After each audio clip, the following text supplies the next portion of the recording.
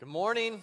My name is Jeremiah. I'm one of the pastors here at Westbridge. Awesome to have you with us. Hello to all of you joining us online. Thanks for engaging with us through that platform as well. And we're wrapping up a series today called Irresistible.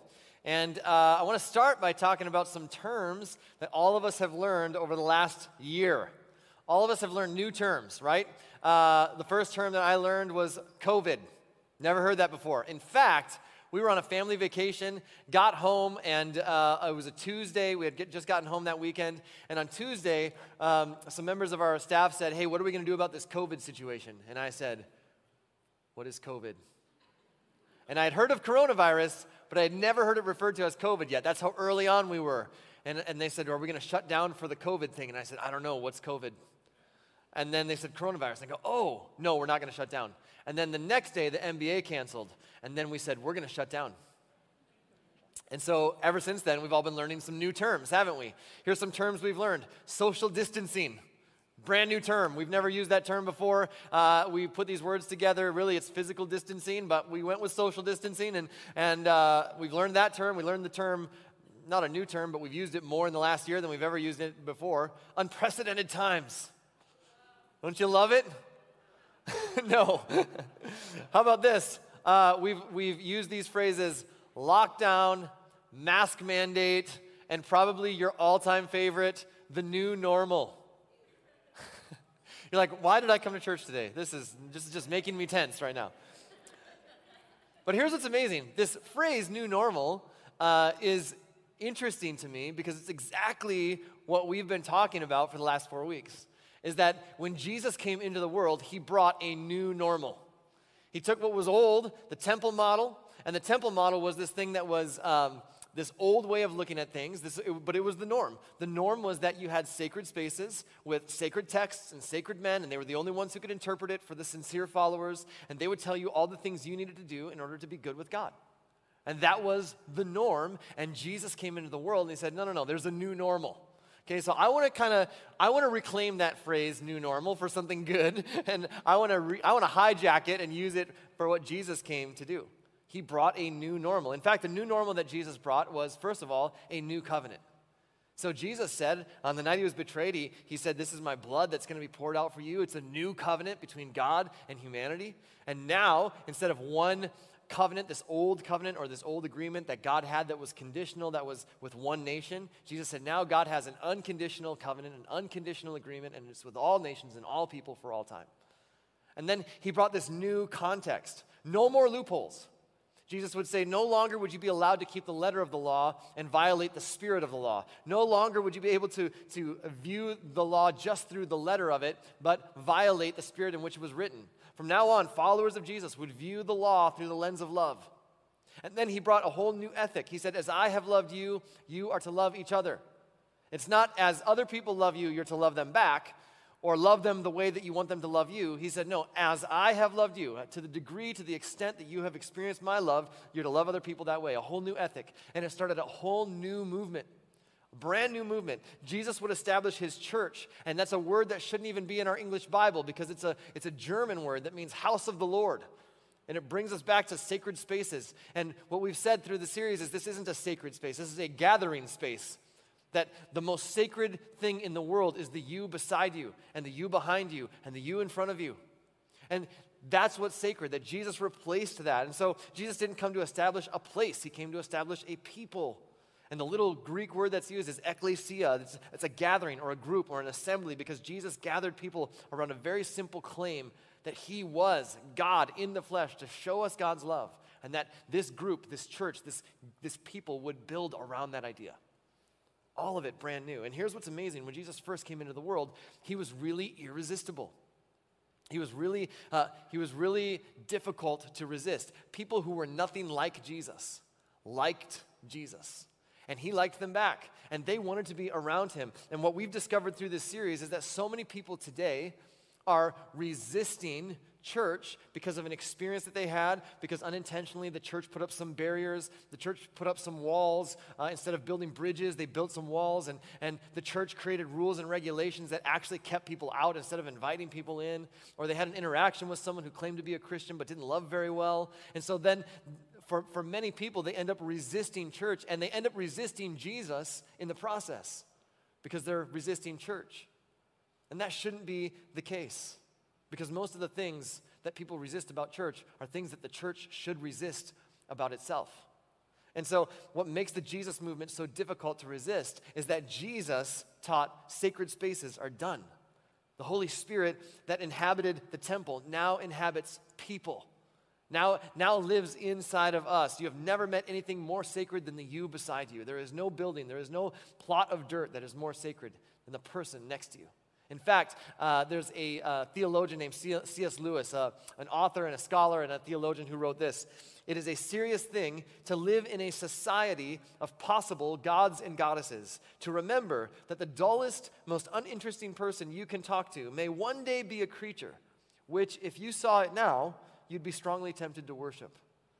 It is in light of these overwhelming possibilities that we should conduct all of our dealings with one another, all friendships, all loves, all play, all politics. There are no ordinary people. You have never talked to a mere mortal. Because in the Jesus movement, what's sacred is people. That the Holy Spirit lives in people, which means at the end of the day that the Jesus model is far less complicated. It's not about rules and regulations and checking all the right boxes, but it is far more demanding. Because when you ask the question, what does love require of me? And you genuinely seek to live out the answer to that question, there are no loopholes.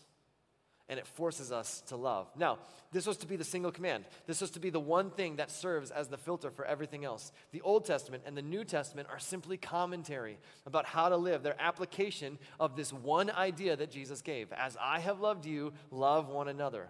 And the early church did this so well. The early church didn't have anything to complicate this because all they knew was two things. They knew that Jesus rose from the dead. We saw him die and we saw him resurrected, so they did not fear death. And all they knew was this command of Jesus, as I have loved you, love one another. And this one simple idea, they said, okay, I know what Jesus did for me. What is the best way for me to do for others what Jesus has done for me? And this is what astounded and shocked the pagan world. Because followers of Jesus took this idea, and they didn't fear death, and they took this idea that whatever Jesus has done for me, I'm going to do that for others. And they did that for pagans who didn't believe what they believed and didn't see the world the way that they saw the world. And as a result of that, pagans started to go, what is with this? Like, nobody loves people without getting anything in return. Nobody does that. That's a distinctly Jesus idea. That is not how the world worked. It's not how our world works. And so the idea that you would love someone without expecting anything in return was brand new. And pagans started to follow Jesus because they couldn't figure out why followers of Jesus loved them so well. And pagans all over the Roman Empire began to follow a Jewish carpenter from Galilee named Jesus. And over time, what started to happen is that people started to then mix and match the old. They started to take some of the old and they started to mix it with Jesus. In fact, for about 300 years, Christianity was persecuted by the Roman Empire. Christianity was on the fringes, and it was countercultural. It went against the grain of culture, and it stood out as a bright light in a dark world. And then in the 4th century, Constantine became the emperor, and he decided to take Christianity and move it to the forefront and make it the state religion. And the Roman Empire became the Holy Roman Empire, and the Catholic Church became the Roman Catholic Church, and politics and religion got in bed together, and the result was disastrous. Because in that, the church provided the empire with a theology that allowed them to use violence in the name of Jesus. And then the empire provided the church with power in politics. And in the midst of all that, love was lost. And moving forward, people started to hold on to old things, political power, sacred spaces, sacred texts, sacred men. That was all part of this Roman Empire and this Roman church that would not allow the common people to even own the scriptures. You could be put to death if you owned a copy of the scriptures. It wasn't until the Reformation in the 1500s that a guy named William Tyndale finally translated the scriptures into the English language so that everyday people could read the Bible for themselves. And he was put to death for doing it. And all of a sudden, it got all bogged down. It was the old and the new, and there was some Jesus in there, but it was a lot of power, and it was a lot of sacred spaces and sacred men and sacred texts. And love got lost in the process, because when you hold on to old things, you lose sight of the main thing. And a little bit of the wrong thing can corrupt the whole thing. And 14 years ago, we started Westbridge Church because we wanted to be a church that was a part of the solution. We wanted to be a church, a gathering of people, not a building, but a gathering of people who are committed to the new normal that Jesus came to bring. The new normal, a group of people gathered around the idea that Jesus is the Son of God and that he brings hope and life and love. And when the Church of Jesus lives and operates the way that it was designed to operate, I truly believe it's irresistible. I think it's really difficult to resist. And so, in the few minutes that we have today, as we wrap up this series, I want to talk about 5 terms, 5 words that maybe when we view it through the old lens and the temple model have shifted. And when Jesus came into the world, he took these 5 terms and he flipped them around, and he gave us a brand new lens through which to see these 5 words. And that if we could begin to see these things the way that Jesus does, I think we would be a church that's irresistible. The first one is this: structure. The first word is structure. See, when Jesus came into the world, he said the church is a body, not a kingdom. The church is a body, not a kingdom. When Jesus was being interviewed by Pilate before his crucifixion, he said, "Pilate, I've got good news for you. My kingdom is not of this world. If it were, my followers would fight for me, they would defend me against you, but my kingdom is not of this world."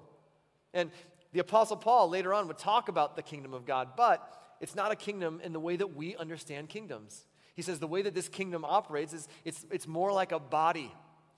And when he went around and he traveled around the Mediterranean and he traveled around Europe and he traveled eventually to Rome, and he would start churches, he would start ecclesias, he would start groups, churches. He didn't start kingdoms. He talked about the kingdom of God, but in the way that it operated, he said, we're more like a body, and each of us is a part of it. He says, you're representatives of Jesus, so work together to represent Jesus well to the people around you. He said, the king isn't here, so in the meantime, we are his ambassadors. We go into the world and we represent the kingdom that we're a part of, but we do that together. He says the way it operates is it's like we're a body. In fact, he writes this: all of you together are Christ's body, and each of you is a part of it. Each of you is a part of it. That means every single one of us has been given a role to play in the body of Christ. I have a role to play, you have a role to play, every one of us has a God-given role to play in the body of Christ. Which means this: if you aren't engaged in the body of Christ, it means that something is missing. And if you're not engaged, it means that you're missing something. If you're not engaged somewhere in the body of Christ, something is missing in the body of Christ. We're missing something, and you're missing something. It's why we're wearing these brainwash t-shirts today. Say yes. Because at the end of the service, we're going to ask you to engage and join a team if you're not already joining a team. And we want you to say yes. And so we're going to keep flashing it at you all service long. Say yes. And you're just like, oh, I think I should say yes. I don't know why, but I just feel like there's something about saying yes. But here's why. It's because we want something for you. It's not because we want something from you. It's because you're a part of the body of Christ. You're a part of something that is bigger than yourself. And in the temple model, in the old way of viewing it, you go to church. You attend church. And it's all about you getting something. The key word in the old temple model is consume. I go there and I attend so that I can get something for me. But in the Jesus model, it isn't about consume. In the Jesus model, the key word is engagement. That I don't just attend, I actually go and I engage and I participate with the rest of the body because I'm actually a part of something bigger than myself. It's a brand new way of looking at it. See, do you know what it means if you are not engaged in the part of the body? Do you know what that means? Like you can't say I'm a part of the body, but I don't actually do anything. That means that if you're not engaged with the body, you are an amputated body part. Do you know what an amputated body part is? It's gross. Don't be gross. We want you to engage, right? Can you imagine if every single person who was a part of Westbridge Church decided, you know what? This isn't about just attending. I am the church. Because Jesus didn't create spaces that we attend. He said, no, I'm building a church, a group, a gathering, a people. He isn't about building a space, he's about building a people. And I'm a part of that. I have a unique role to play. So what is my role? What does that look like? That's why after service, right behind this wall, we've got this whole big thing set up and a bunch of cards there with volunteer positions that you can jump into and grab. And I want to encourage you, if you're not serving somewhere, one of the best things you can do in response to this message today would be to say, you know what? I'm going to jump into a team. Here's why. You are a part of the body of Christ. You are a part of the body of Christ. And that means we don't just attend church to consume, we engage with the body because that's who we are. That's who God created us to be. Can you imagine if there were no spectators at Westbridge Church? If the only spectators we had were the people who were exploring faith in God. But for every person who said, I'm a follower of Jesus, if every one of us got on a team and engaged and served, the difference that would make would be incredible. And if you're not engaged, you're missing something and we're missing you. So let's engage. Here's the second thing that Jesus redefined. He redefined authority. Think about this. Jesus says, here's what authority is. It's leveraged for the benefit of the led, not the leader. Jesus came along and he flipped the script. He turned the whole leadership paradigm upside down. Not just for church leaders, but for anyone who has any authority in any position who claims to be a follower of Jesus. One day, Jesus and his followers, his disciples, they're traveling to Jerusalem. And as they're traveling to Jerusalem, they're heading down the road to Jerusalem. And Jesus hears the kids arguing in the back seat. And they're going, well, who's going to be the greatest in God's kingdom? Because they're going, Jesus is going to Jerusalem and he's going to set up a kingdom. In their mindset, that's what he was doing. He's going to set up, he's going to restore, he's going to overthrow the Roman Empire, he's going to establish his kingdom, and he's going to be the king. And so they're arguing who gets to sit at his left and who gets to sit at his right when his kingdom comes into power. They're arguing about this. Because if you are closest to the king when the king comes into power, then you get lots of benefits. And Jesus hears them arguing, and he pulls over the minivan on the side of the road. He says, oh, let's talk about this. Everybody sit down and listen. And here's what he says. He says, you know that the rulers in this world lord it over their people, and officials flaunt their authority over those under them. You know that's how it works, right, guys? And they go, yeah, of course we know that's how it works. That's why we're arguing about it. Of course that's how it works. That's why we want the benefits. The person who's leading is above the person being led. And so the goal is to get to the top of the pyramid because then you get the most benefits. You get all the advantages. That's how it works. And then Jesus says, but among you, it will be different. Not in my kingdom, not in my movement, not in my church, not in my body, not in my gatherings. Don't you dare leverage your authority simply for your own benefit. That is not how it works. He continues, he says, whoever wants to be a leader among you must be your servant, and whoever wants to be first among you must become your slave. For even the Son of Man, that's a reference to himself, came not to be served, but to serve others and to give his life as a ransom for many. He said, listen, it works differently. You want to be great? You don't lord it over people. You come under and you serve them. That's how it works in my movement. You want to be great in my movement? You become the slave of others. You give your life away in service to others. He said, even I, if anybody could have leveraged their authority for their own benefit, it would have been me. And he said, and yet, I didn't come into this world to leverage my authority, to leverage that for my own benefit, but rather to give my life away for others. And then, just to make sure that they didn't forget, when they got to Jerusalem, he took off his robe and he picked up a towel and he did what they were unwilling to do for each other. He washed their stinky feet.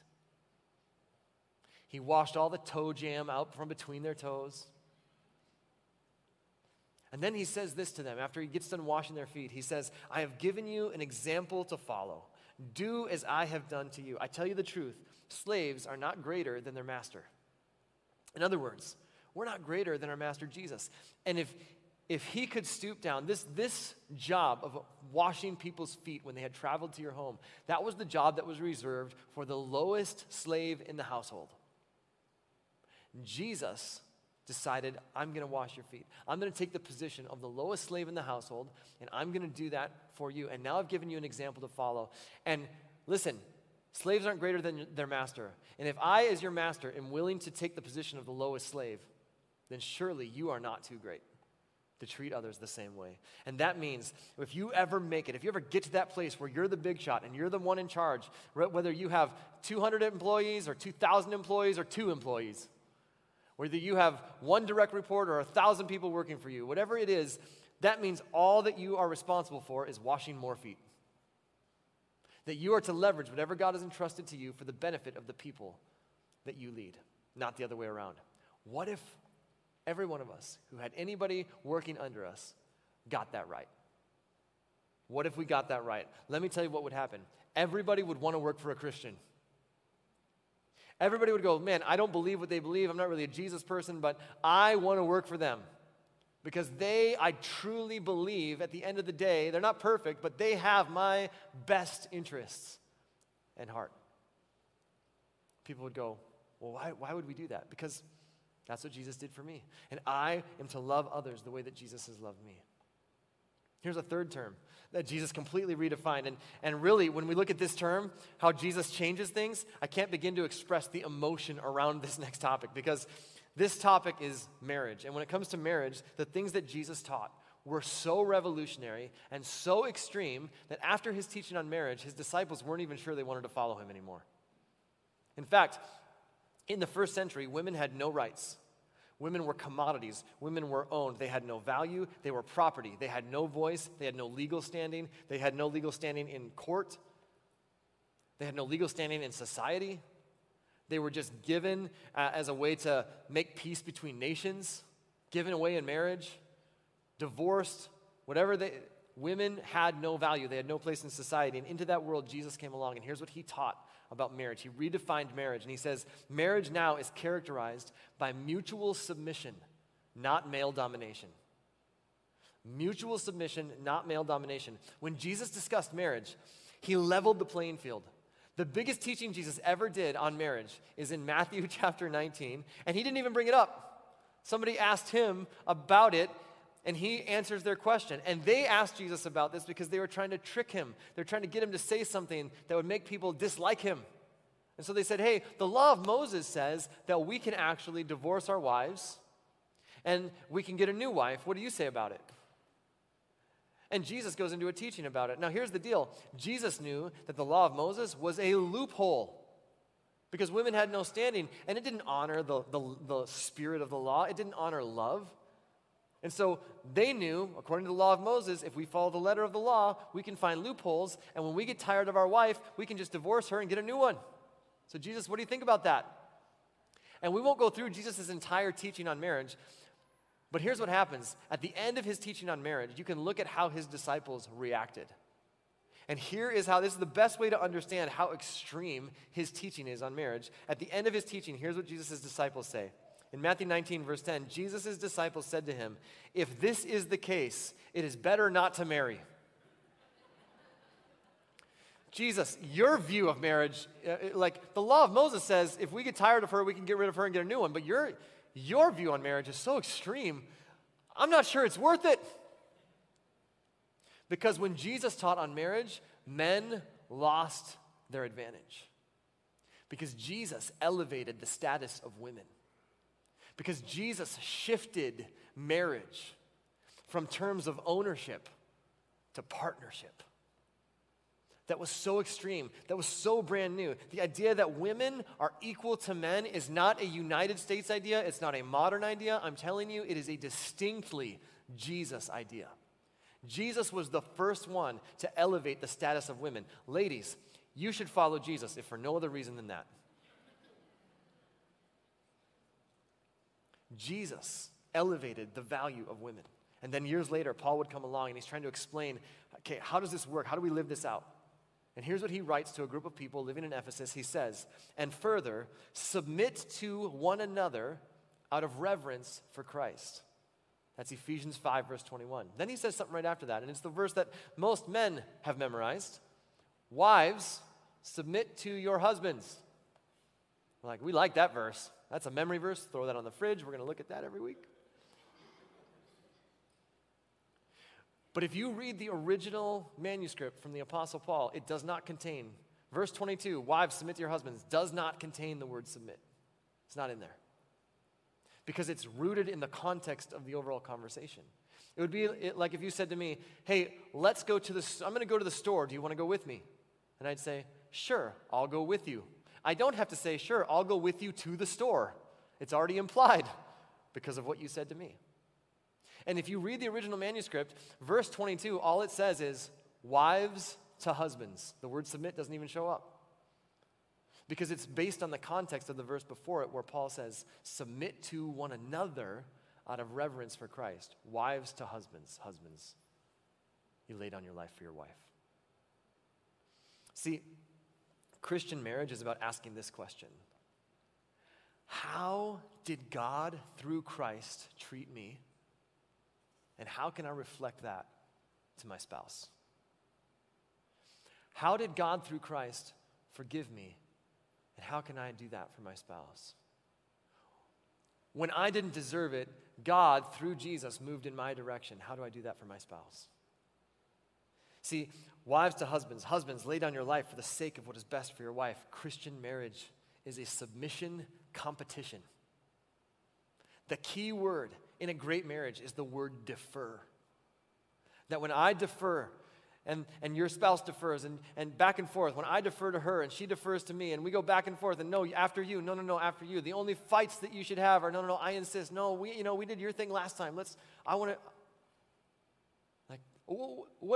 the most powerful relational dynamic in the world, is when two people are constantly putting each other first, and not because their spouse deserves it.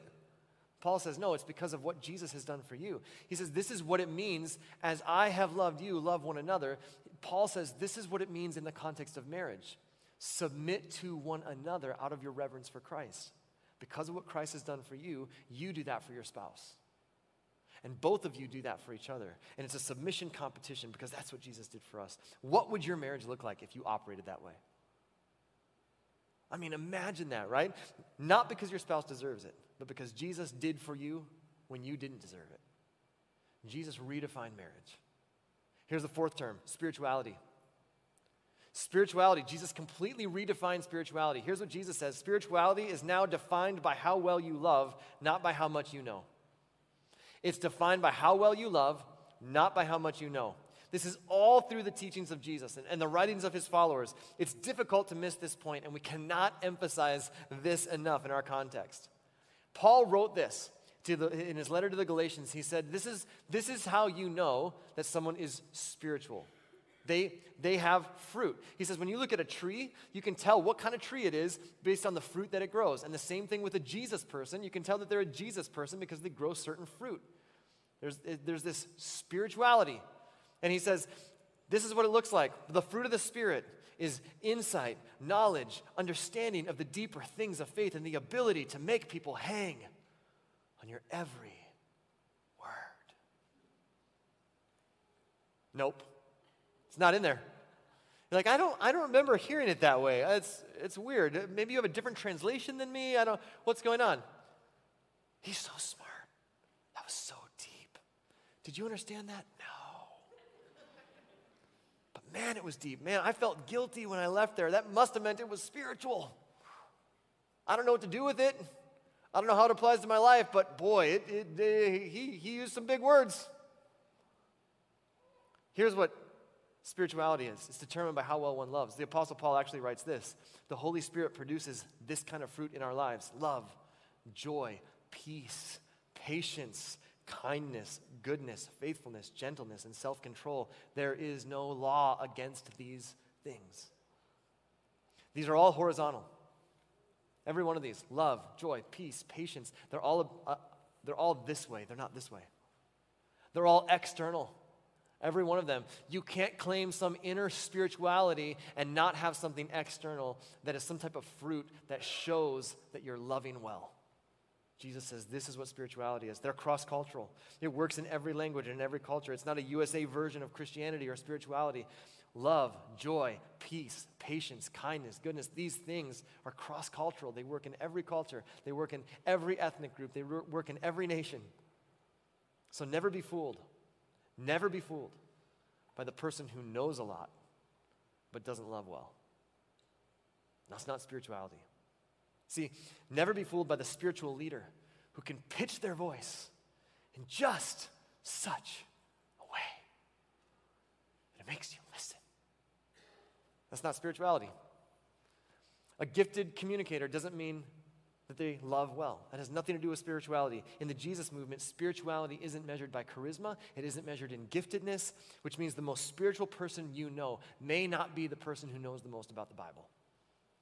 The most spiritual person that you know is the person who has somehow captured what it means to do for others what Jesus has done for them. Spirituality is not defined by how much you know. It isn't limited to being able to read. It isn't limited to being able to learn. Spirituality is about how well you love. Here's the last term that Jesus completely redefined: holiness. Holiness. Growing up, I always thought of holiness as being set apart from. And yet, in the Jesus movement, holiness means being a part of, not setting oneself apart from. Here's what I mean by that. Holiness is about engaging with and becoming a part of, not setting oneself apart from. That's old temple model thinking. That I've got to separate myself from the unholy ones and the unclean ones and the people who live a certain way or act a certain way or believe a certain way. Well, we've got to be careful, because if we interact with those people and they live this way or they believe that way, or if they're a part of our church and they think this way or believe that way or interpret Scripture incorrectly or whatever that means, it might appear that we condone their behavior. We don't want to appear to condone their behavior, so we've got to separate ourselves from them. Folks, Jesus hung out with sinners and tax collectors, and he was never worried that people would fear that he was condoning their behavior. In fact, his reputation was he's a friend of sinners and tax collectors. In Matthew, he's hanging out at Matthew's house, and the Pharisees are hanging out in the cul-de-sac. They won't even come into Matthew's yard. They send in a messenger, and they're like, why do you hang out with sinners and tax collectors? And Jesus says, it's not the healthy that need a doctor, it's the sick. In fact, in the Jesus movement, holiness is not about come out from among them and be separate. Holiness is engage with people who need God's love. See, that's temple model thinking. We're worried about reputation. Well, won't people think that we're agreeing with them? Who cares? They're people who need God's love. And in the temple model, sacred is equated with separate. But in the Jesus model, sacred is equated with engagement. It's equated with loving. The reason we get confused is because in the Old Testament, there was this old covenant that God had with the nation of Israel. And it was a conditional covenant with one nation in a particular period in time. And in that covenant, in that agreement between God and that nation, God called them out and said, be separate from among these other nations. I'm setting you apart. And then that nation birthed the Messiah. That nation gave birth to Jesus, and then Jesus said, no, there's a new covenant. God's doing something new, and it's an unconditional agreement now with God and humanity, and it is for all people for all time. And it means something new. The best illustration of this idea of holiness is given to us, I think, when John, one of Jesus' best friends and his disciple, was writing his account. He's sharing his experiences with Jesus, and he's trying to figure out, how do I write what it was like to be best friends with and to walk with and to follow Jesus, the Son of God. He goes, how do I describe it? What do I write? How do I explain what this was like? And so, inspired by the Holy Spirit, in his account of the life and teachings of Jesus, he writes these words. So the Word became human. In his writings, he says, the Word was with God, the Word was God, everything was created through him and for him. He says, this Jesus, he says, this reference that I'm making to him, I'm calling him the Word. He says, and the Word, or the Son of God, became human and made his home among us. Now think about that. Time out, John. So what you're saying is, the Son of God came into the world. So if he's the holiest of all, and he's holiness means to be separate, and he's supposed to be holy, how is it that the Son of God then became icky, messy, saliva-filled, blood-ridden human being? Shouldn't he, in his holiness, remain separate from us? Well, God decided not to stay separate. In fact, God didn't just decide to come meet us. He actually became one of us. And then Jesus started freaking everybody out because he started touching all kinds of unholy things. And in their culture and in their temple model, it was you have to be ceremonially clean in order to worship, in order to be right with God. And then Jesus goes around and he kept touching messy, dirty, disease-ridden, ceremonially unclean people. And the holy people and the religious leaders thought, how can he be from God if he's the Son of God and he's holy? How can he be touching unholy and disease-ridden people? And Jesus redefined holiness. That's why. No longer is it defined by being separate. Jesus touched unholy, unclean people, and rather than being contaminated by their germs, they were touched by his power, and they were healed. See, holiness isn't making sure that we don't get touched by unholy and messy people. In the Jesus model, holiness is making sure that they get touched by us. So we shouldn't be surprised that at the end of his time here on earth, Jesus gathers his followers and he tells them, go and make disciples of all nations. All nations. Don't stay here. Go into all the world. Make disciples of all nations, all ethnic groups. This is for everybody. This is for all people. This is for everybody who you think doesn't see the world the way that you do and you view them as messy. You're to go and touch them and express to them the love that I have given you. Teach them to follow me. In the temple in Jerusalem, they had something called the Holy of Holies. In fact, every pagan temple had this. Every pagan temple had what they called the God Vault. And that would be where the idol of their god would dwell. It would be a room. It would be the God Vault. And in first century Jerusalem, inside of the temple, they had what was called the Holy of Holies. And inside the Holy of Holies was the Ark of the Covenant. And that was where God lived. And to separate the Holy of Holies, the most holy place, from anybody who was unholy being able to go in there, there was a massive curtain. And it separated the two. And Luke tells us that when Jesus died, the curtain was ripped in half from top to bottom. And holiness was no longer about coming apart from. Holiness is now becoming a part of for the sake of others. That God had left the temple. He didn't live in the temple, and now he's inhabiting portable temples. Walking temples, human temples with flesh and bone. And we are to go and represent him everywhere that we go. Now, never confuse giftedness with holiness. The holiest man in history, the holiest man who ever lived, became flesh and bone and died, covered in filth, covered in his own blood, and covered in your sin and my sin. So, as a church, let's let go of things that are holding us back. As a church, let's let go of the things that make us so easy to resist. As a church, let's let go of anything that creates a barrier between people and God. That unintentionally, and maybe our heart is in the right place, but we've got to be aware that unintentionally as a church, we can create barriers if we're not careful. So let's let go of old things and old ways and old mindsets, and let's embrace the main thing. Let's embrace the Jesus model in everything that we do. What if every one of us got engaged in some way with the body of Christ? What if we decided we would not just consume, but that we would engage with the body of Christ? What if after this we said, hey, would you join a team? And you just went, yes. What if there were no spectators? In fact, what if every one of us who was in any type of leadership position leveraged our leadership for the benefit of the people that we led? And what if every marriage determined to lay down their weapons and every marriage determined we're going to submit to one another because of what Jesus has done for us? And what if we asked, what does love require of me? And we lived that out in every situation and in every circumstance. And that is how we decided to define spirituality, not by how much we know, but by how well we love. And what if we understood that holiness meant that God moved in our direction and that he touched unclean and messy people, and we decided we're going to do the same? I think we would be a church that would be really difficult to resist. I think that we would represent well who Jesus is to our community and to our world. The result would be a church, an ecclesia, a gathering, a group of people that would be irresistible because Jesus is irresistible.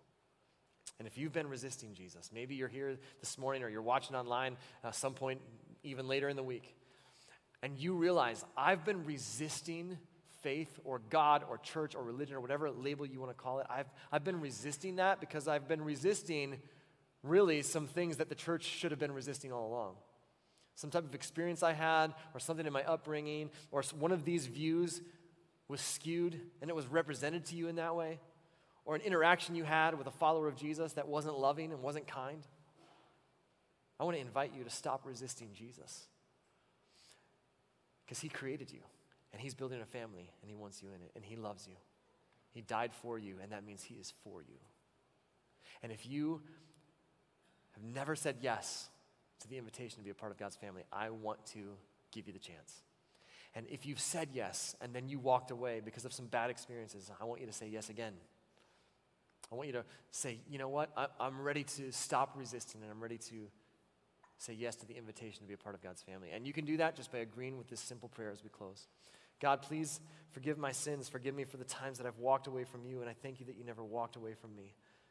And I want to say yes to the invitation to be a part of your family. Make me your son, make me your daughter, and help me to see things the way that you see things, to let go of old things, and to latch onto the main thing, loving you by loving others well. And may that lead me to live life differently. And God, I pray for every single one of us who are following you. May we see these terms the way that you created them. May we latch on to a brand new way of thinking, the Jesus way. And may our love for you be expressed in the way that we love others.